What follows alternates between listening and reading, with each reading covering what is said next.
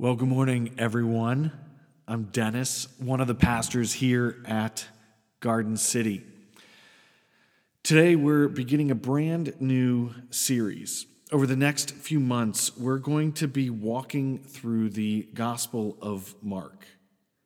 And we're going to get to have some conversations that I believe are essential for us to live out our faith well in our current cultural and historical moment. Over the next few months, we're going to have conversations focused on things like Jesus' intentional care for people who live at the margins of Jewish society and what that means for us and how we engage people at the margins of our own society, as well as things like economic injustice, corrupt religious systems, and greed. And we'll talk about these things because Jesus talks about these things. We'll see Jesus as he heals numerous people. And through it all, we'll notice that Mark writes his gospel in a unique way. It is action-oriented and fast-paced. Mark is going to use the word immediately 41 times in just 16 chapters. And it's all for a purpose. Mark is seeking to accomplish a specific goal through the writing of this gospel. I think it's easy for us to pick up our Bibles and to read them without giving much thought to the original audiences of the Bible, but that's what I want to do today. Mark is writing in a particular place, in a particular time, to a particular people who are enduring and living through a particular cultural and political and economic reality. And I think that if we can make sense of those realities, we'll discover that Mark's gospel speaks to us in our particular place and in our particular time, living through our particular cultural and political and economic realities in a deep and meaningful way. So that's what we're going to attempt to do today. We're going to attempt to have a conversation where we make sense of the cultural and historical realities of Mark's original audience. And in doing that, my hope is that we will be reminded of a simple and yet profound truth that is intended to govern and orient our lives. So, I'm going to read our passage, and then I'm going to pray, and then we'll start into our conversation. This is how Mark's gospel begins. In Mark chapter 1, verse 1. The beginning of the good news about Jesus the Messiah, the Son of God, as it is written in Isaiah the prophet. I will send my messenger ahead of you, who will prepare your way, a voice of one calling in the wilderness. Prepare the way for the Lord, make straight paths for him. And so John the Baptist appeared in the wilderness, preaching a baptism of repentance for the forgiveness of sins. The whole Judean countryside and all the people of Jerusalem went out to him. Now, real quick, it's a minor thing, but I think it's something that is important to us as we read through the Gospel of Mark and really try to understand and make sense of the way that the biblical writers use language. Mark here says that all the people of Jerusalem and the whole Judean countryside went to John. We know that that's just not exactly true. Mark is using a literary device known as hyperbole. He's overstating the point to make a point. A lot of people from the Judean countryside, a lot of people from Jerusalem went out to John to repent and to be baptized. But as we'll discover, and as many of us already likely know, as we trace through the story of Jesus' life, he's not embraced by everyone. Not every person in the Judean countryside and in Jerusalem has gone out to John to be baptized. So it's important for us as we read this to recognize Mark's employing a literary device here to say a lot of people. The story continues. Confessing their sins, they were baptized by him in the Jordan River. John wore clothing made of camel's hair with a leather belt around his waist, and he ate locusts and wild honey. And this was his message: "After me comes the one more powerful than I, the straps of whose sandals I am not worthy to stoop down and untie. I baptize you with water, but he will baptize you with the Holy Spirit." At that time, Jesus came from Nazareth in Galilee and was baptized by John in the Jordan. Just as Jesus was coming up out of the water, he saw heaven being torn open and the Spirit descending on him like a dove, and a voice came from heaven: "You are my Son, whom I love. With you I am well pleased." At once the Spirit sent him out into the wilderness, and he was in the wilderness 40 days being tempted by Satan. He was with the wild animals, and angels attended him. Let's pray together. Father, thank you for these words. Words we believe and understand are inspired by your Spirit. That they are words meant to teach us, to guide us, to lead us, to understand and know who you are and who your Son Jesus is more deeply and more fully, that we might live more like him. So, Father, would you speak to us now? Would we hear what you want us to hear? Imprint on our hearts your truth, Father. We pray in your Son's name. Amen. Now, in order for us to begin making sense of the cultural and historical realities that are facing Mark's original audience, I'm going to tell you a story about a man, a military leader, named Vespasian, who will become emperor. At the eastern margin of the empire, a small and unruly group of people, after years of engaging in small skirmishes and targeted attacks against the empire and its authorities, they rise up in all-out revolt against the empire. And at first, their revolt is successful. They drive out the empire's political and military leaders, and they set up a new rogue government. And for a little while, they enjoy self-governance and freedom from the empire's oppressive occupation of their land. The emperor, though, a man named Nero, recognizes that to maintain peace, security, and stability throughout the empire, the insurgents need to be emphatically defeated. So he sends a military leader, a man named Vespasian, to the region to crush the revolt. And that's exactly what this military leader does. Over the course of approximately 4 years, in systematic and ruthless fashion, he puts down the people's revolt.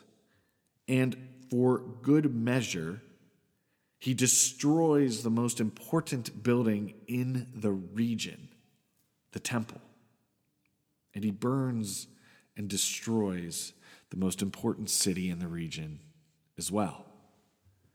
Now, while all of this was happening, the rest of the empire was experiencing a political and cultural and economic crisis. The empire was running out of both money and food. The emperor, who had just sent this military leader to the eastern region of the empire to crush the revolt, commits suicide. And the year that follows is known in the empire's history as the Year of the Four Emperors. I mean, can you imagine that? Just imagine that for a moment. What would it be like here in America if our president committed suicide? And then Over the course of the next 12 months, 4 different people rose to power. Can you imagine how uncertain, how unsteady, how unstable everything would feel? I mean, by the time we got to that 4th president, would we even believe that they were a legitimate leader? Now, back to our story. The military leader, as he's returning from his successful military campaign in the East, is anointed emperor. He's the 4th emperor in the year of 4 emperors. But there's a problem. Our military leader is a commoner. He isn't a member of the empire's cultural or political elite. The empire's first emperor was believed to be a god. Temples were built throughout the entire empire where he was worshipped. Every emperor that succeeded the first emperor was one of his descendants and therefore was known as a son of God. But our military leader, Vespasian, wasn't a descendant of the first emperor. He was not considered a son of God. And so, with the power and resource of the empire behind him, the new emperor launches a massive propaganda campaign, all in pursuit of turning himself into a god. And he does this in 4 ways. First, the massive propaganda campaign started by creating an alternative truth and an alternative history that was used to reframe and retell the story of the military leader's victory in the eastern region of the empire. An alternative truth that employed alternative facts that claimed the military leader's victory was not only a manifestation of his godlike power, but that it was evidence of God's favor upon him. And that the peace and security and stability that resulted from his military victory and that supposedly now existed throughout the entire empire, it was all evidence of the way that God was uniquely empowering him. Second, a massive building campaign was launched all throughout the empire. Everywhere people looked, opulent buildings and structures were being constructed, all with the military leader's name on them, all functioning as a claim to the military leader's greatness and power and stature as a god. The most important building the military leader constructed was known as the Temple of Peace. It was a grand and significant monument that specifically bore witness to the military leader's strength and power. It was the place where he put some of the religious and sacred artifacts that he had taken from the temple in the eastern region of the empire, and he placed those now into the Temple of Peace. And the Temple of Peace, it functioned almost as a museum of his military conquest and his power, and it demonstrated the way that he alone was capable of ensuring peace, security, and stability for the empire. Third, stories of supernatural healings were created. And then they were told all throughout the empire. One of those stories was about a blind man who came to the military leader and asked for his sight to be restored. And the story goes that the military leader spit into his hands and then rubbed the spit into the blind man's eyes. And the blind man then opens his eyes and can see. It's a story that sounds a lot like one of the stories about Jesus. There's another story of a man who has a crippled hand. And in that story, the military leader, now emperor, touches the man's hand. And he's able to stretch it out, and it is fully healed. Another story that has echoes of a miraculous healing that Jesus performed. Now, lastly, the emperor, the new emperor, Vespasian, he enlists the empire's historians to reframe and retell one religion's sacred writings. This religion's sacred writings had prophecies that foretold of a day that a Messiah would come and rescue his people. The people who practiced this religion, many of them believed that the Messiah had already come and that Messiah had died on a cross and then was risen from the dead. But the empire's historians, they offered a reinterpretation of those messianic prophecies. They claimed that those messianic prophecies did not point to the man who died on the cross, but to the military leader, to Vespasian. That Vespasian was the fulfillment of that religion's messianic prophecies. And it is into this context that Mark writes his gospel. It's this context in which his first audience receives and reads his words. And it's because of this that we can understand Mark's first words in his gospel are nothing less than explosive and subversive. Mark is likely writing from Rome, the heart of the empire. He's well aware of the emperor's propaganda and messianic claims. He's writing his gospel for people who have chosen to trust Jesus as their Savior and Lord, who believe Jesus is the Messiah, who are susceptible to being co-opted by the emperor's propaganda and alternative facts and abandoning their faith in Jesus. Mark's intent is clear. He's making a definitive claim. Jesus is the Messiah, not the emperor. In Mark 1:1, we read, "The beginning of the good news about Jesus the Messiah, the Son of God." It's one verse. In the original language, it's just 7 words. It's not even a complete sentence. And in 7 words, 1 verse, an incomplete sentence, Mark pushes back hard against the Roman propaganda machine and its claims that Vespasian is the Messiah. Mark is making a clear, emphatic statement that Jesus is the Messiah, not the emperor, that Jesus alone saves us, that Jesus alone rescues us, and that Jesus alone is the source of peace and security and stability.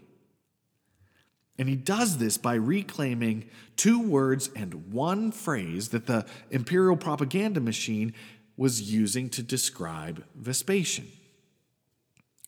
The first word is good news. In the original language, it's the word euangelion. Mark is making the case that Jesus alone is the good news. That in Jesus alone is all of the good news that we'll ever need. Throughout Rome, the word was used in the context of political and military accomplishments or victories. For example, when an emperor had a child, it was announced throughout the empire as good news. Or when a military victory was achieved, it was proclaimed throughout Rome as good news.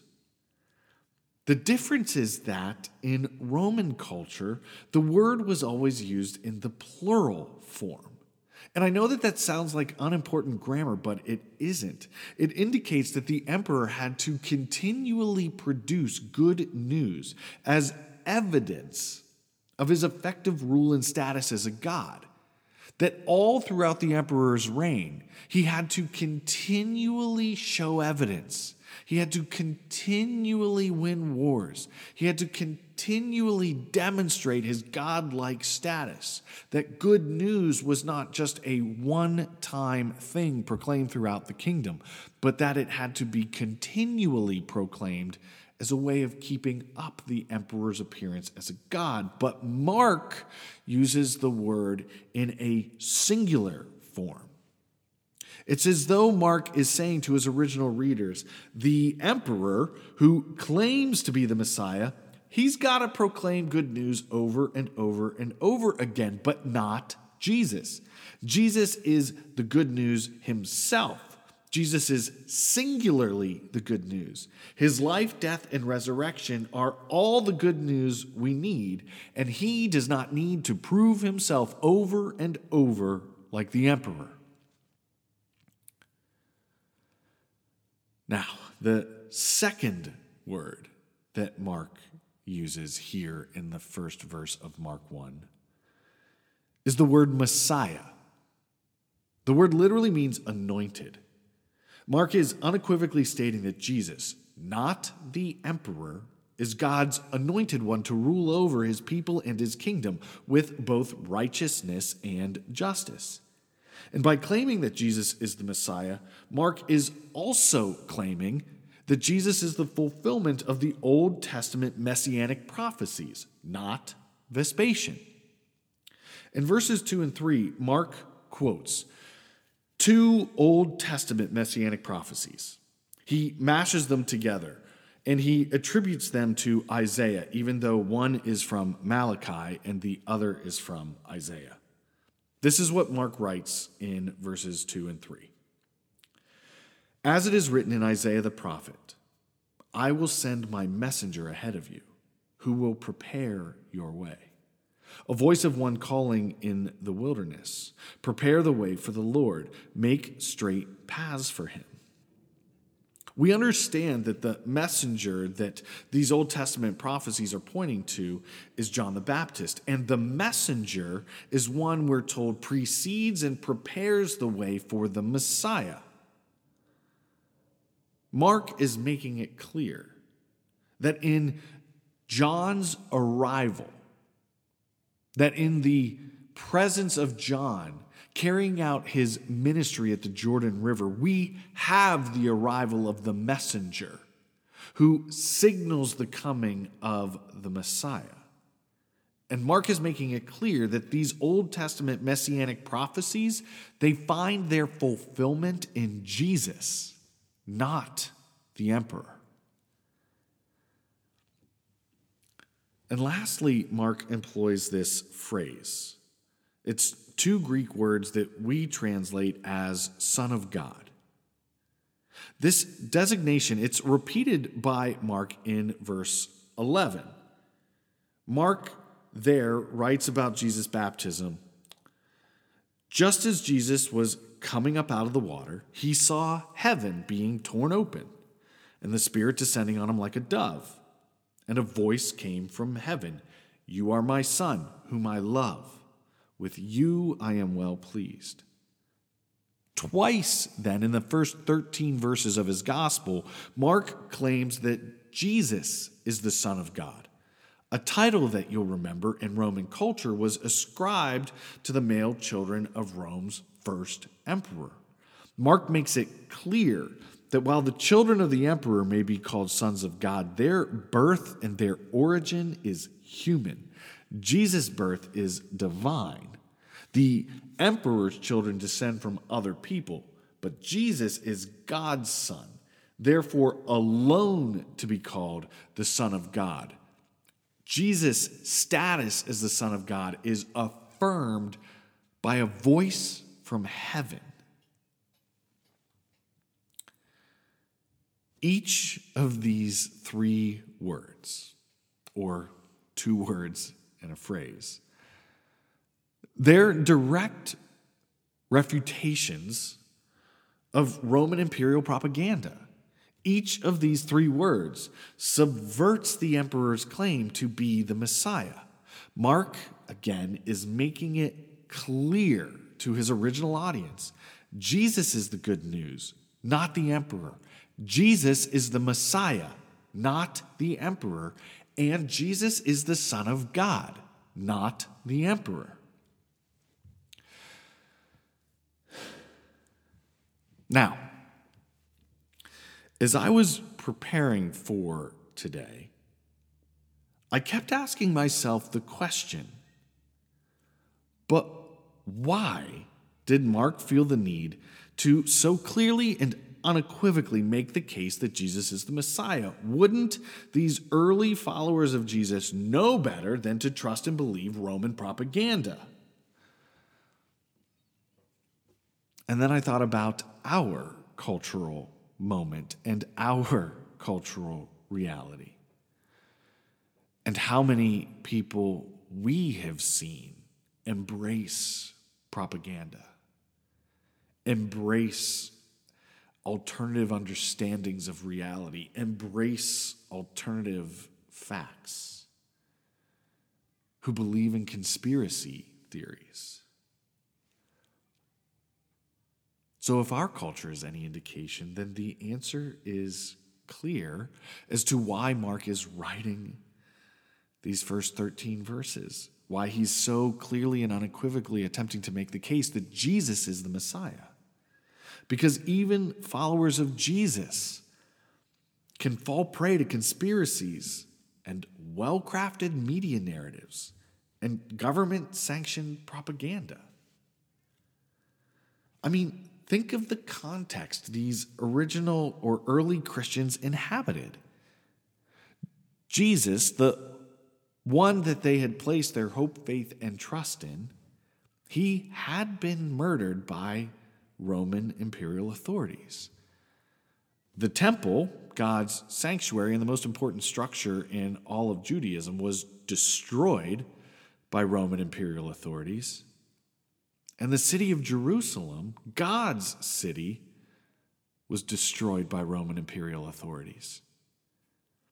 If we were Christians in Rome at the time of Mark's writing, it's understandable that we even might at least question whether or not the God we've staked our lives on is real, especially when the Roman emperor and military in some ways appear to be more powerful, even when the emperor appears to be able to do some of the things that Jesus himself did. Propaganda is powerful, and Mark is pushing back against it hard. He wants the earliest followers of Jesus to know that the one they've risked everything to follow is in fact the one true singular Messiah.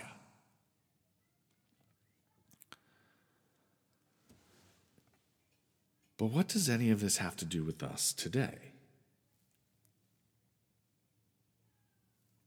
In some ways, it might be clear. We see the ways that today political leaders and parties use alternative facts to create alternative realities. We see the effects of propaganda and conspiracy theories in our own families and communities and country. We see the way that they divide us, the way that they lead us astray, the ways that they lead us away from Jesus. But I think Mark is inviting us to something much deeper. Vespasian uses imperial propaganda to reframe himself as the Messiah. Mark, however, refutes Vespasian claims and states unequivocally that Jesus is the one true and only Messiah. A few moments ago, I mentioned that the word Messiah simply means anointed. The Messiah, at least according to the Old Testament, is the one that God will anoint to rule over his people and kingdom with righteousness and justice. A Messiah rules over people. claiming that they alone are capable of delivering peace, security, and prosperity. And church, there are lots of things in our culture that claim to be able to deliver peace, security, and prosperity.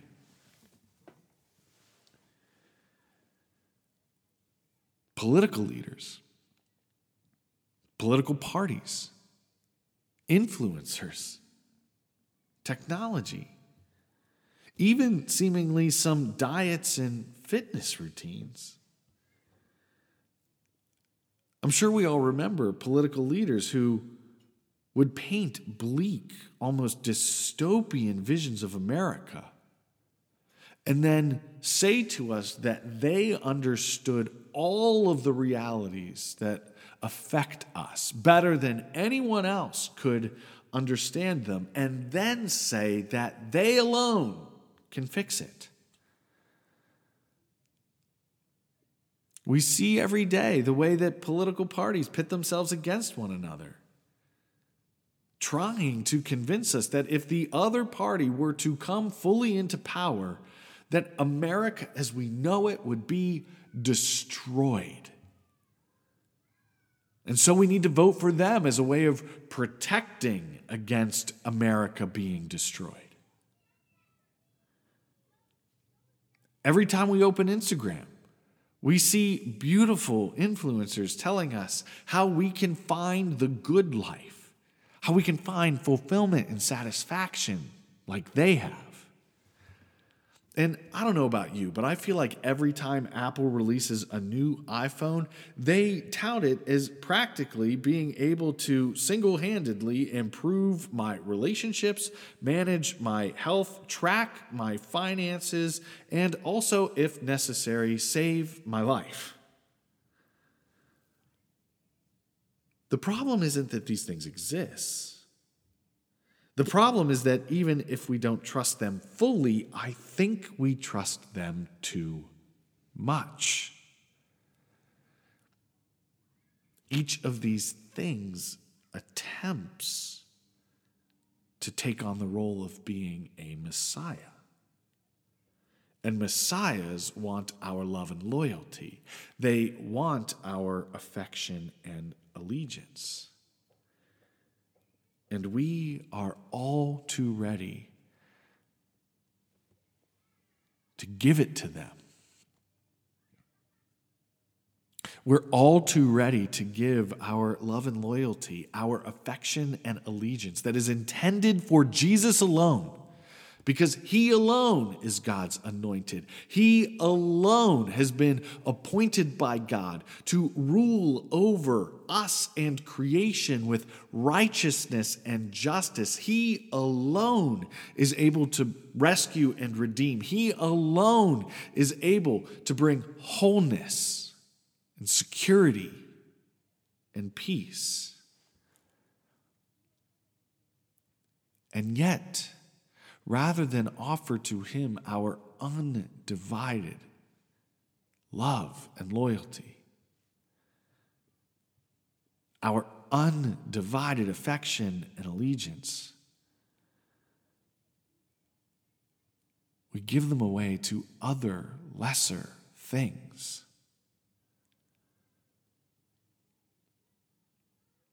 What is it for you?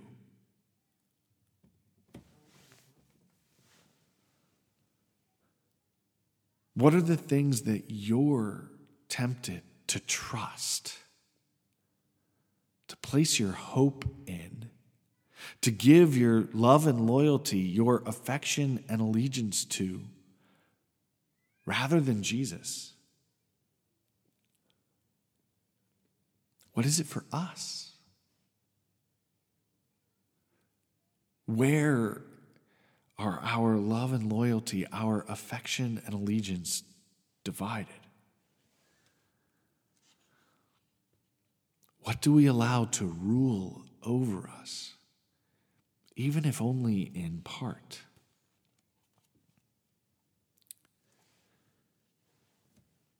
Church, Mark makes it clear. There is one Messiah. There is one source of good news. There is one Son of God, Jesus. And he alone is where our love and loyalty and our affection and allegiance are to be oriented and focused.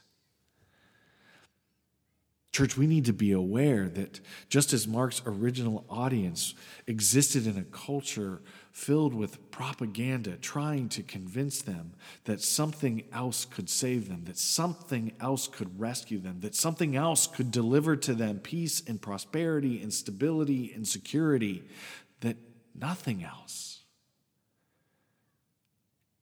that no one else other than Jesus can do it. And that we too need to have our eyes wide open. We too need to live our lives with wisdom and discernment, noticing and identifying propaganda where it is, where people are trying to paint alternative realities using alternative facts to convince us to follow them, to trust them, to give to them our love and loyalty, to give to them and to entrust to them our affection and allegiance. Church, Jesus is the Messiah. Jesus is the good news.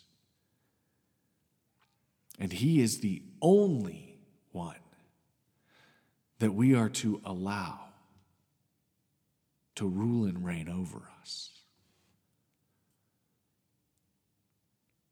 Let's pray together. Father, wow. Man, I feel like I was rambling even a little, and I pray that that might not be true, Father, that you would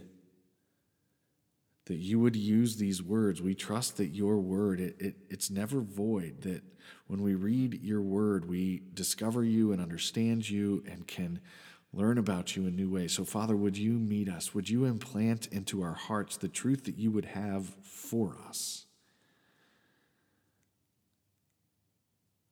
Father, help us to retain what is good and right and true, and plant that into our hearts, that we might become more like you, that we might be able to live more like you, that we might be able to love more like you.